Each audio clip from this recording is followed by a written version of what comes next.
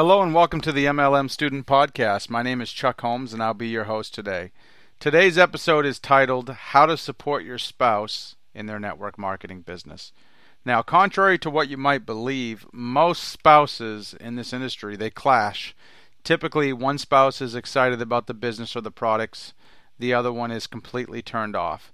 Very seldom are both the husband and the wife extremely excited about the business. When that happens, magical things can happen, but it is not the norm.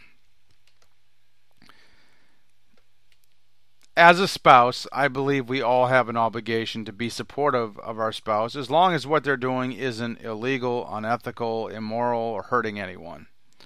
Even if you aren't excited about what they do, you should at least be neutral. You shouldn't be their worst enemy. You shouldn't always be bitching, complaining, nagging, moaning, whining, trying to get them to stop doing what they're doing. You married them.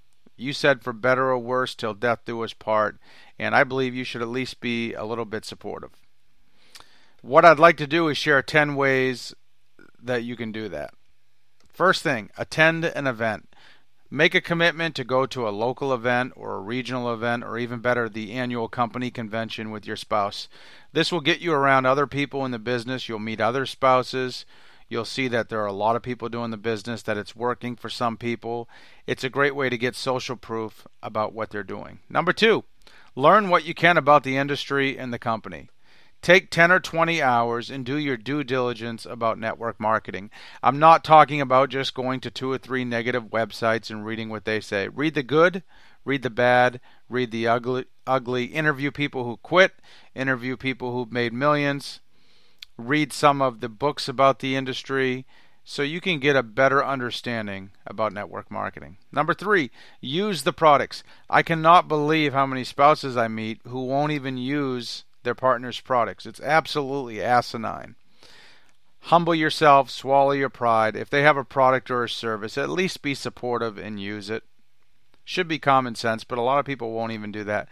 Number 4, give your spouse time to give it their best shot. Don't just say, oh, you can try this for 1 to 3 months, and if you haven't made $600 million, you need to quit. At least give them 2 years to pursue their dream.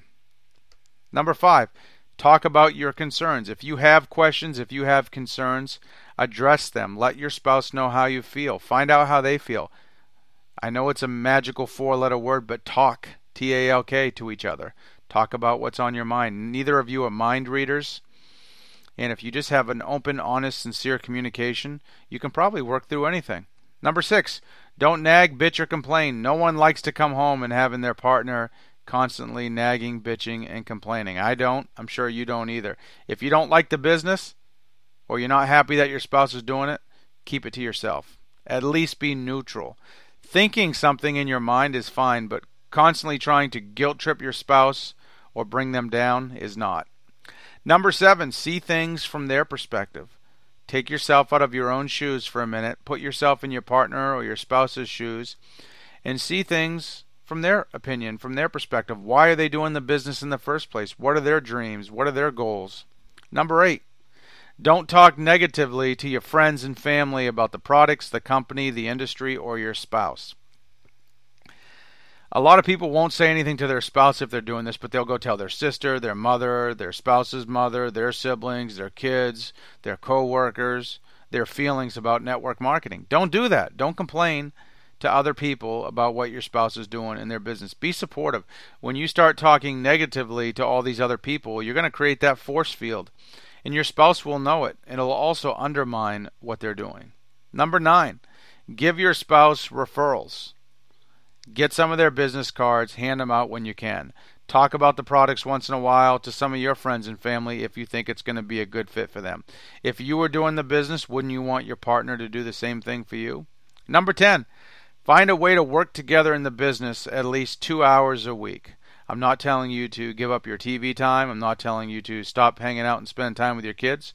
But 2 hours a week, do something to help your spouse. Go to an event with them, help them with their paperwork, help them get organized in their office, help them prepare for a meeting, do some product demos with them, whatever.